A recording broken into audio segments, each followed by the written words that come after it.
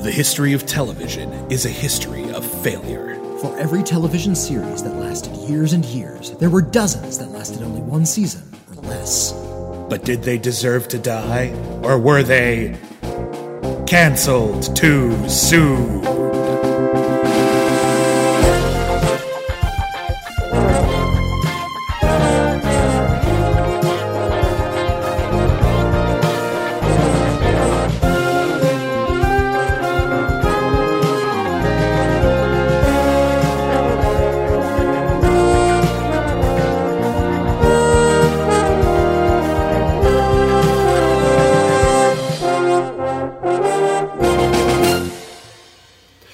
Everybody, and welcome to the pilot episode for Average Fest, the latest in a long line of pilot episodes on pilot season here at Canceled Too Soon. Too much energy. Oh, sorry. Welcome to Average Fest. Yeah, it's an average energy. Yeah. Hey, you. Hey. You like okay movies? All I know is my heart says maybe. My name is William Bibiani. I'm a film critic. Everybody calls me Bibbs. My name is Whitney Seibold. I'm the other guy. And yeah, this is maybe one of the worst ideas that we've had for a while. Hopefully not the worst episode we've ever Not had. episode. Worst ideas we've ever had. This was an idea I had way back in the Nerdist days when I was contributing to them kind of regularly and getting all kinds of hate mail. How dare you say bad things about Pompeii? I know, for goodness sake. Really, Pompeii was one of those. It's like, I was really not liking Pompeii. Well, I was just really negative. How dare you be so negative? Well, I hate the movie. I'm allowed to be negative if I hate the movie. Just being honest about his opinion. But yeah, I pitched this idea to Nerdist as a podcast or maybe a series of articles, and you had the idea to actually have this as an actual festival, like a film festival at a local theater at some point. Like if we ever had clout, we would do our own film festival, and it would just be for mediocrities. 2.5 stars, 5 out of 10. You watched it, you didn't dislike it, but 6 months later, you confused it for another movie, the most average movie ever. Because here's the thing. A lot of movie podcasts are out there. And most of them are about movies that are really good, or at least people really like, or are really bad. Mm-hmm. And we wanted to try to do the middle. Really, what's really average? What's the most mediocre movie ever made? Like, what's like the one that's like straight down the middle, baseline competence, doesn't suck, but isn't particularly good either. When we say it's better than average or worse than average, what's the movie we're talking about? And I think, when we talk about how good a movie is or how bad a movie is, we have this sort of baseline reading of what a film just should be on its like most competent level in our minds when we make that statement. But there's no film that people cite when it comes to that. There's no group of films that people cite, even though we see hundreds of those every year and we forget about them. What's interesting and I think when we look at that line, that one right in the middle that we're kind of talking about when we talk about good films and bad films, that's where the soul of Hollywood really exists. That's the heart of it all. It's right in the middle. Well, like, and a lot of movies have average elements. Like the movies, like the script's okay, visual effects are good, performances, or like, it's actually really, really good. Soundtrack didn't make an impression on me, that kind of thing. But like, is there a film that itself is mediocrity? We can all agree on it. I was in I was at the I think it was at the Movie Trivia Schmodown Free for All. Mm-hmm. Yeah, I was at the Movie Trivia Schmodown Free for All, and I was asking people, what's the most average film you can think of? Just middle of the road. It's fine. Right. And I got a lot of weird answers. Sometimes there are movies where I was just like, really? I kind of like that one. Or I think the movie's reputation is okay. And then like Gray Drake from Rotten Tomatoes, she's wonderful. She put forth a movie we seriously thought about doing for this pilot episode. For American Assassin. It came out last year. It just hits all the Tom Clancy beats, doesn't do them bad, but adds nothing. It's just one of them. And that's the idea. Just one of them. Yeah. So for pilot season here at Cancel Too Soon, where all of our regular episodes of the show are pilot episodes that failed, we're also doing a whole bunch of pilot episodes for bonus podcasts, and all of our Patreon subscribers will get to vote on which bonus podcast we take the series and make it exclusive on Patreon. Yeah. These episodes are exclusive on Patreon for a couple of days. Then we release them to the general public. But eventually, the series that gets picked up, Patreon exclusive. So we already did our first episode, which was Cancel Too Soon, the home game, when we talked about Trump Card. And now we're doing Average Fest, the search for the most mediocre movie ever made. And for our pilot episode, we couldn't think of a film more average than Mickey Blue Eyes. Michael Felgate was an Englishman in New York. Just run normally. I am running normally. I guess I haven't seen you run before, and I thought you were doing a funny run. Funny run. That's my run. He met a woman he loved and bought a ring to prove it. 2 carat, how much money, what you pay? But Michael's pursuit of happiness is about to take a detour. I can't marry you because of my father. Dad, I don't want to marry your father. You will, Michael. Him and his friends. So you meet everyone? Bernie, Carmine, and this is Uncle Vito. Rent, Goodfellas, Casino, Godfather, 1, 2, 3. It's a little favor, a tiny lie, and you're theirs. Mr. Graziosi has sent over one of his son's paintings for me to auction. This unusual painting is entitled Die, Piggy, Piggy, Die, Die. Mickey Blue Eyes. Mickey is in a rut. So, Mickey Blue Eyes came out in 1999. We need context for 1999. Now, 1999 was, I think many critics agree, it was one of the best films for American cinema. Or best years. Best years for American cinema. World cinema, even. Like, you think about all the movies that came out in 1999 that are well-remembered, beloved, influential, important. Let's run down a short list, shall we? Eyes Wide Shut, Stanley Kubrick's last movie. American Beauty won Best Picture that year. It's still hailed by some as a very good film, although it ages poorly. Office Space, considered one of the great comedies of the last 20 years. The Matrix came out that year, which really rattled everybody's skulls for a couple of years there. The war satirical war film Three Kings, which is widely accepted and respected. There was Fight Club, which...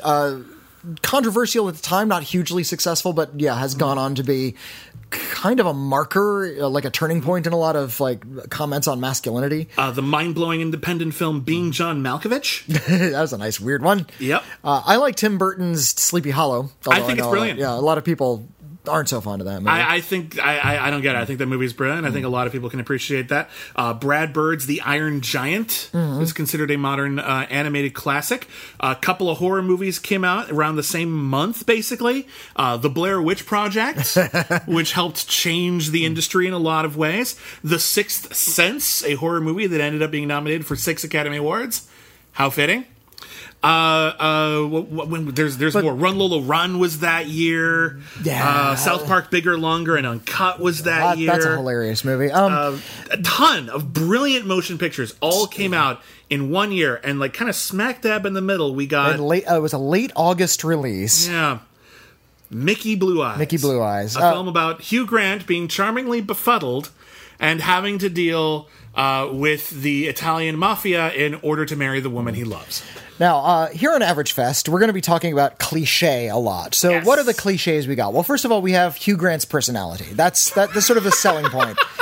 Hugh Grant had a thing, and he did it well, and he did it a lot. He did it a lot. He really broke out in America in 1994 with 4 Weddings and a Funeral, I would argue. Still a good movie. And yeah, for the intervening 5, and Notting Hill was also 1999, like later on that year. For about 10 years, Hugh Grant was a reliable romantic comedy lead, and he almost always played the same character. The sort of befuddled Brit who had to maintain his stuffy British exterior when faced with extraordinary circumstances. In this case, he plays the Hugh Grant role. What are the other cliches? He deals with Italian mobsters. Now, these are not real Italian mobsters. No, these are movie mobsters. These are the same Italian mobsters you'll see in Analyze This, which also came out in 1999. And a better movie, I would say. And a better movie. That's not average. it's better than average. A little above average. But yeah, he finds out that his fiancée, the woman he wants to be his fiancée, played by the great Jean Triplehorn, whose film career never quite got as big as it should, but did find a lot of success on TV with shows like Big Love. Turns out, she didn't tell him this, but her father is a mafioso, played by James Caan, who was, of course, in The Godfather. And all of the mafiosos, her whole crime family is her actual family. They are movie mafiosos. Yeah. These aren't plausible mafiosos. the main- This isn't The Sopranos. These are broad parodies of characters we saw in those movies. You know how Marlon Brando talked kind of weird in The Godfather? Well, it turns out that the main Godfather type guy in this movie is even less comprehensible. Yeah. That's the joke. Well, and that's a joke that had been done before. That's a joke they did on Animaniacs, for goodness sake. Silence of the Hams, for God's Yeah. sake. Like, it's everywhere. Anytime Dom DeLuise played a gangster, that's what he was doing. I got these cotton balls in my mouth. So what this thing is doing is it's being a very conventional romantic comedy. Boy and girl, they like each other, they want to get married, wild circumstance, yada yada yada, they get married. Great. Yeah, but you got to find that one thing. Now, you can't literally just make the same movie over and over again when you do a genre film. You want to do a slasher film? Well, you can't There needs literally do Friday the 13th every time. You have to do, okay, but this time Jason goes to Manhattan, or this time Jason goes to space. There's got to be a spin, and we're using a lot of screenwriting terms because one of the defining features of an average fest film is that when you're watching it, you're getting you're charmed by the actors, you're following the story, but what you're really seeing is a pitch session.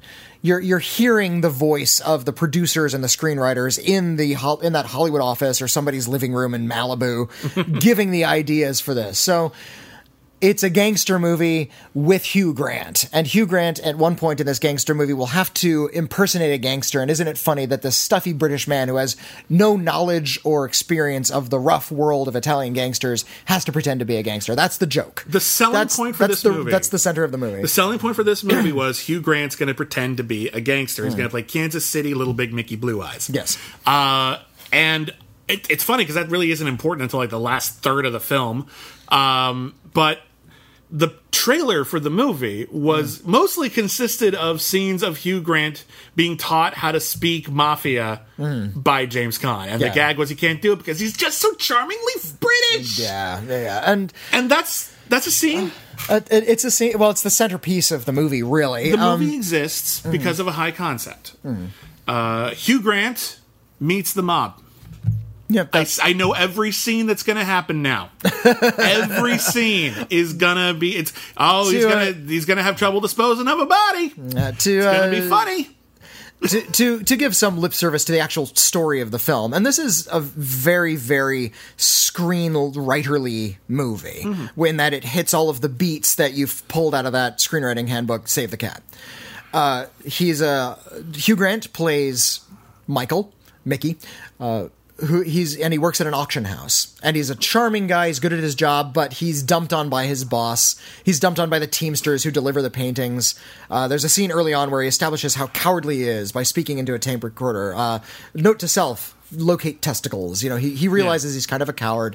But he's charmed by Jeanne Tripplehorn. He wants to propose to her. There's a funny misunderstanding during the proposal scene. And you can see right there, like there was a note card that just said funny proposal scene. Yeah. They have to get engaged, and it's got to be funny. And So it we're has gonna nothing to do with the rest of the movie. So note card, introduction. He's cowardly. Note card, proposal scene. Has to be funny.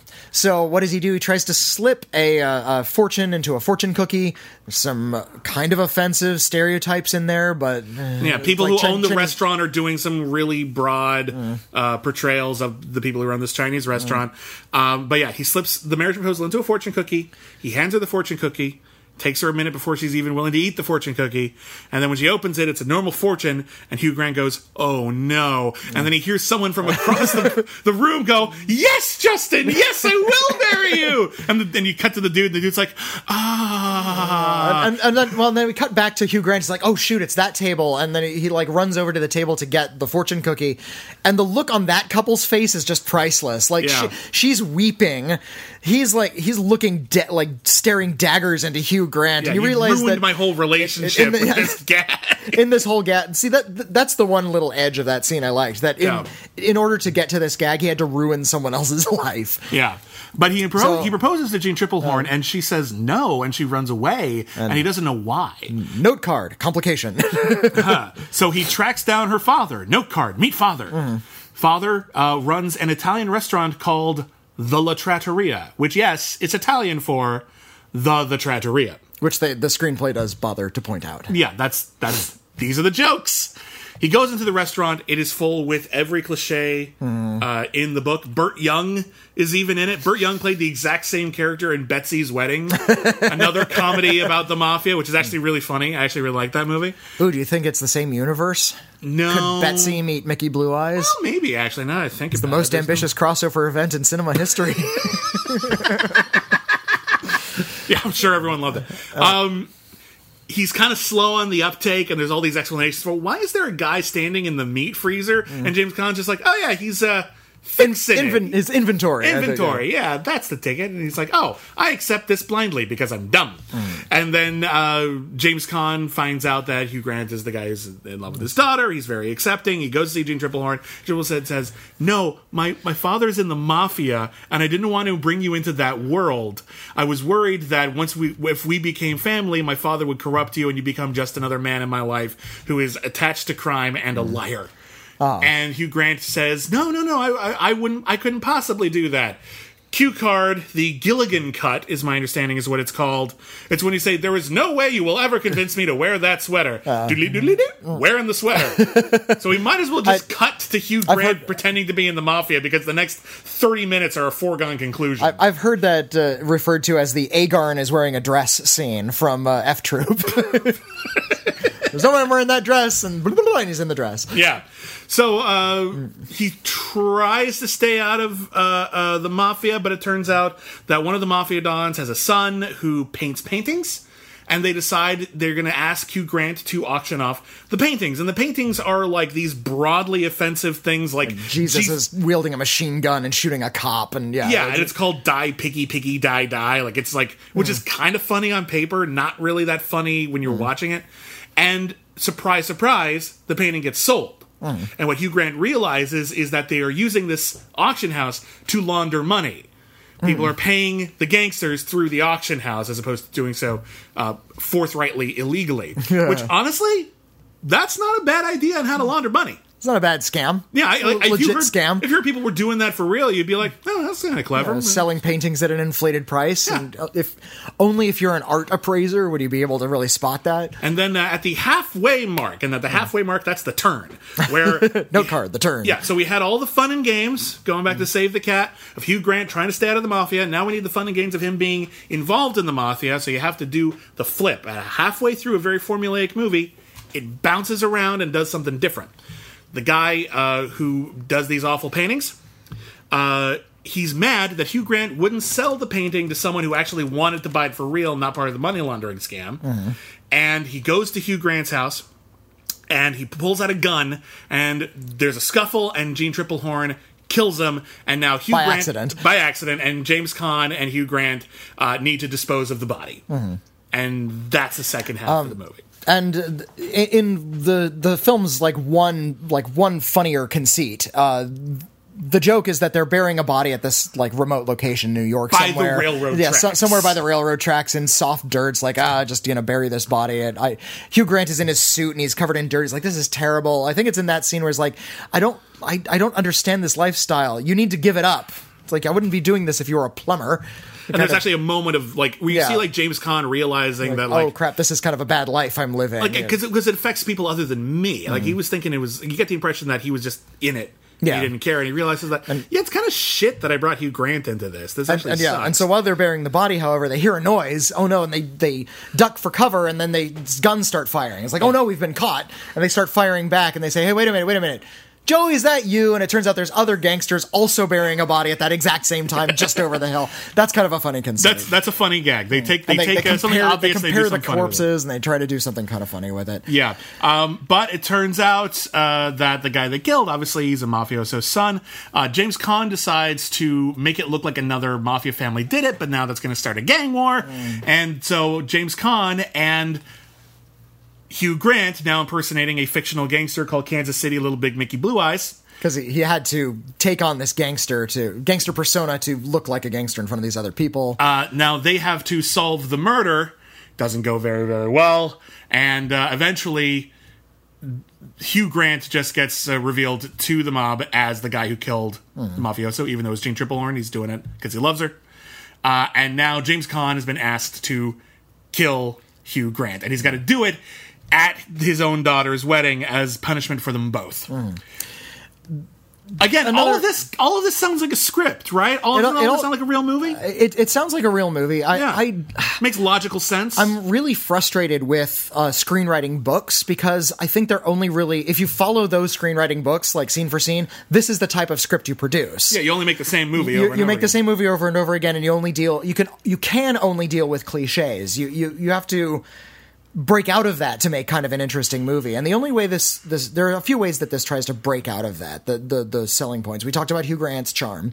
We talked about sort of a good cast can overcome mediocre material. Yeah, the comedy of the funny gangster, I guess that's sort of an angle. And a little bit, not much, tiny bit of edge.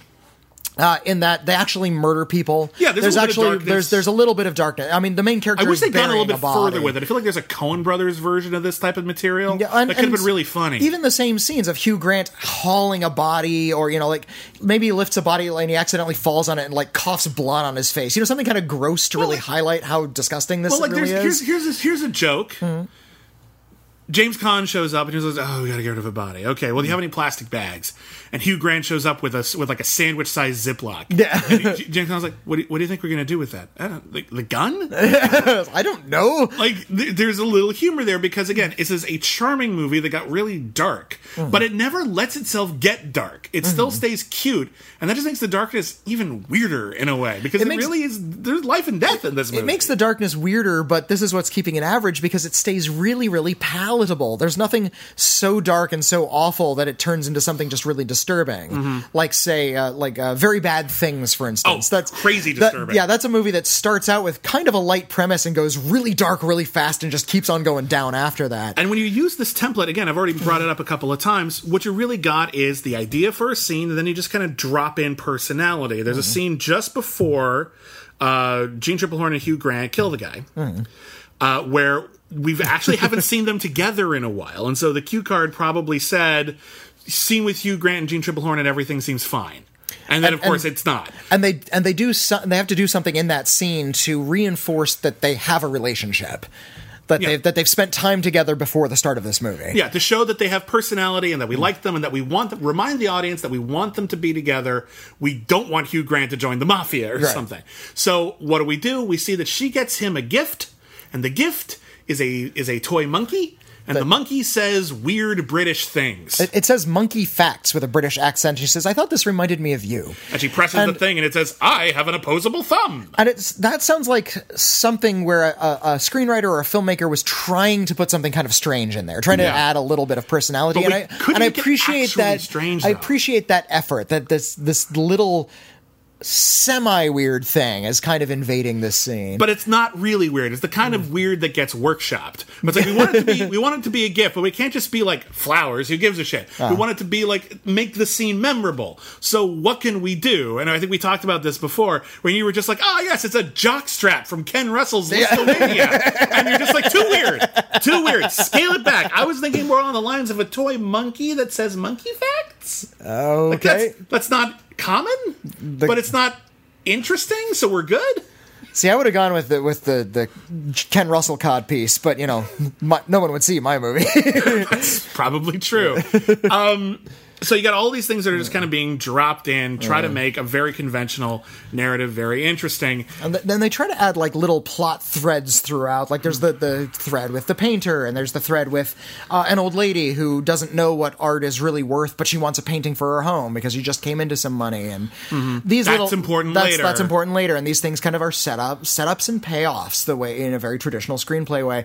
There's also a thread where, while Hugh Grant is pretending to be Mickey Blue Eyes, tries to put on this ridiculous accent which he's not doing well, and he goes to a restaurant, and it turns out his boss is there, and in order to sort of hide himself from his boss, he grabs a waitress who is like draping herself on him. Yeah, she was throwing at him because she thought he was a big time mafia, and was kind of like flirting with him and kind of making kissy face. He like takes her, leans her down, and kisses her, and that's sort of an embarrassing moment that he has to do this thing all of a sudden. But if his boss had said something, both he and James Caan would have been killed. So he had to do something. In that moment, another character happened to be by across the restaurant. She's not interacting with any of the characters, but she has a camera and takes a picture of him in that moment. And of course, Jeanne Tripplehorn sees that picture and realizes not only is he a liar, but he's also kissing other women, and that's not cool. No, it's not particularly cool. It's such an interesting movie. I know. Look. This film was directed by a director named Kelly Macon, a Canadian director who had previously done Kids in the Hall Brain Candy. Now, if you haven't seen Kids in the Hall Brain Candy, that is a weird movie. Yeah, this is a director who has some personality.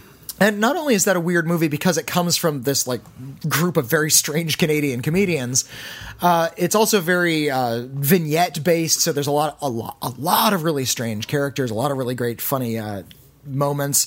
It also looks really weird. It's really heightened, and it also has a very cynical, very dark message at the end of it, about how it's about a very powerful antidepressant that the entire world gets hooked on, and all of a sudden everybody's wandering around in this antidepressant haze, and nothing feels genuine anymore. Yeah, everyone's all euphoric all the time. Yeah. It's a melancholy movie. And the message is that much happiness is bad for the world. Like, everyone will just fall into a happiness coma, everyone will be pleased, and the world will essentially end. That joy is apocalyptic. That's a really daring message. Yeah.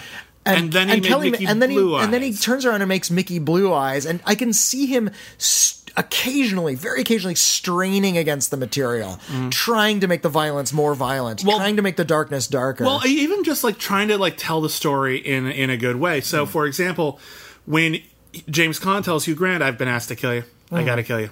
That's what's gonna happen," and Hugh Grant is just like, "I understand." And then it cuts to Hugh Grant standing in front of a nondescript wall, like in an alleyway or like in a warehouse. And then he just asks James Caan, "I know this might be a stupid question, but to the best of your knowledge, is this going to hurt?" And James Caan says, no, it's not going to hurt. No, he says, "I don't know. I don't know if this is going to hurt." Okay. And Hugh Grant says, "Oh, okay."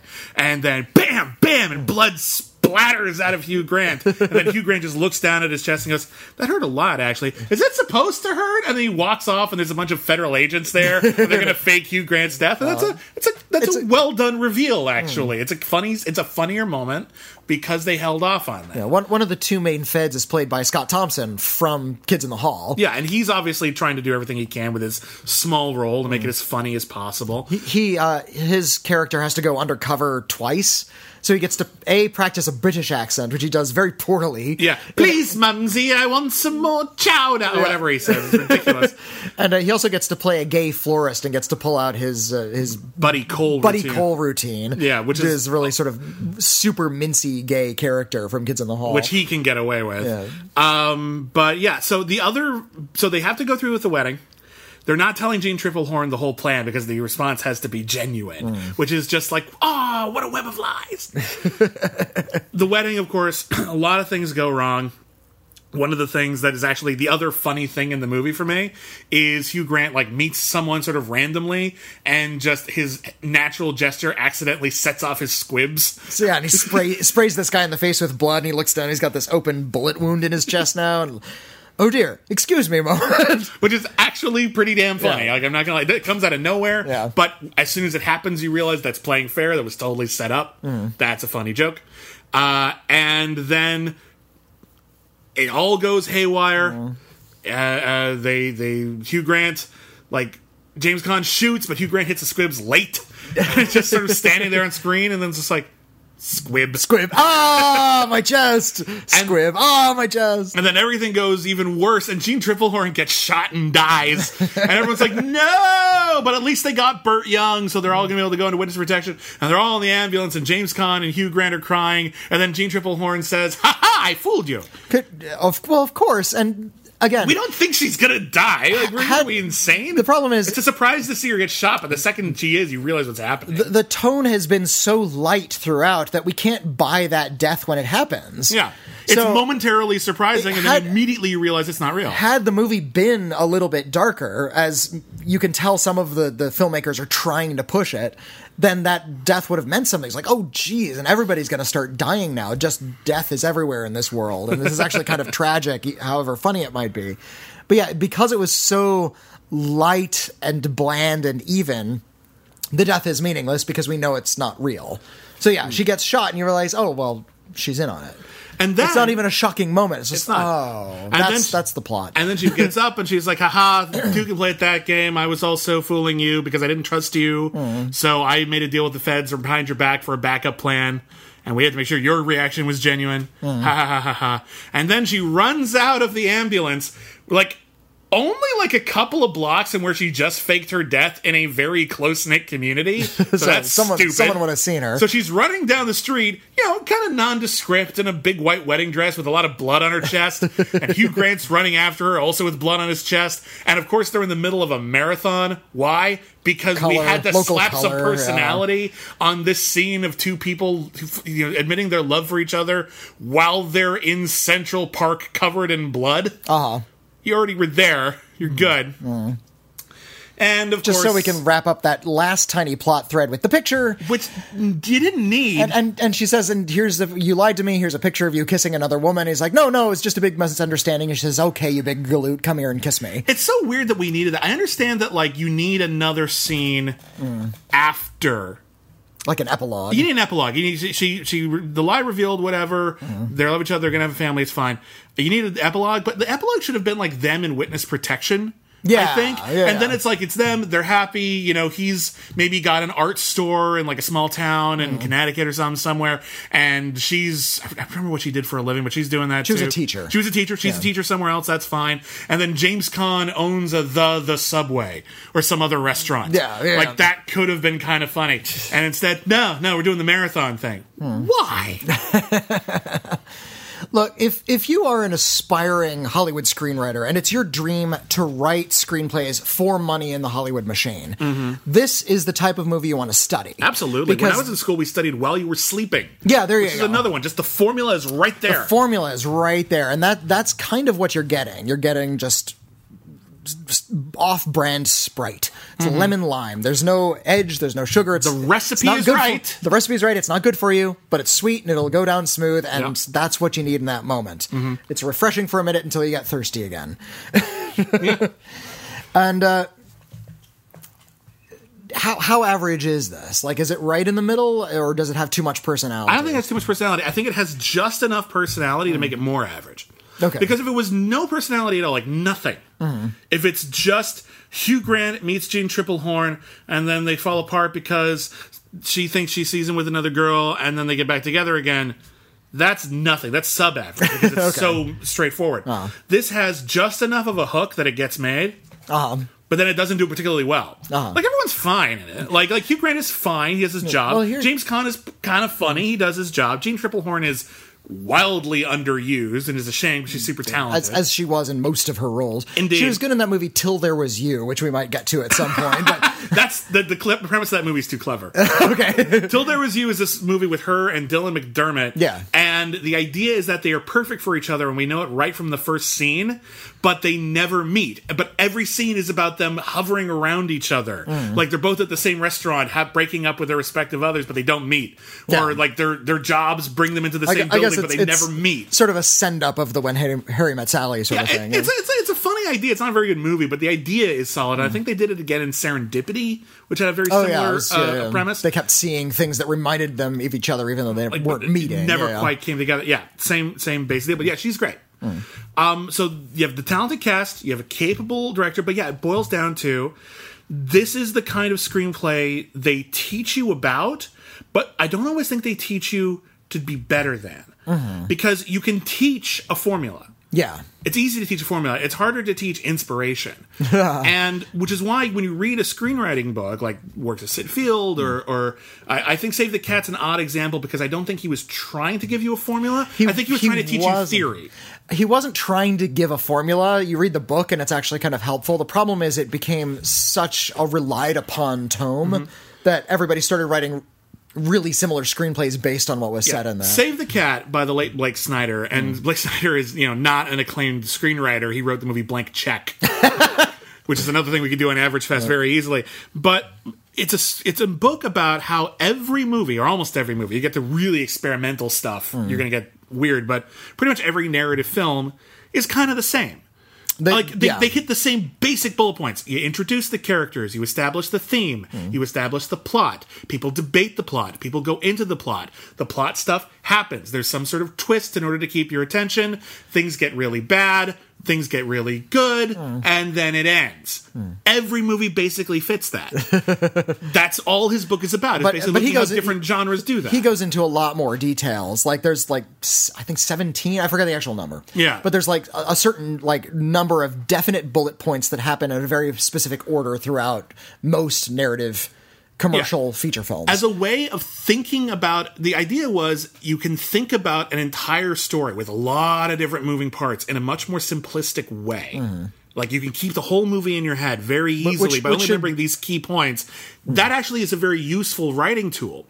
But when you use those points as, well, we have to hit those points, then it becomes a very restrictive writing tool because movies begin to start feeling all the same. You will find all those bullet points rather naturally. Save the Cat is a great way to talk about movies.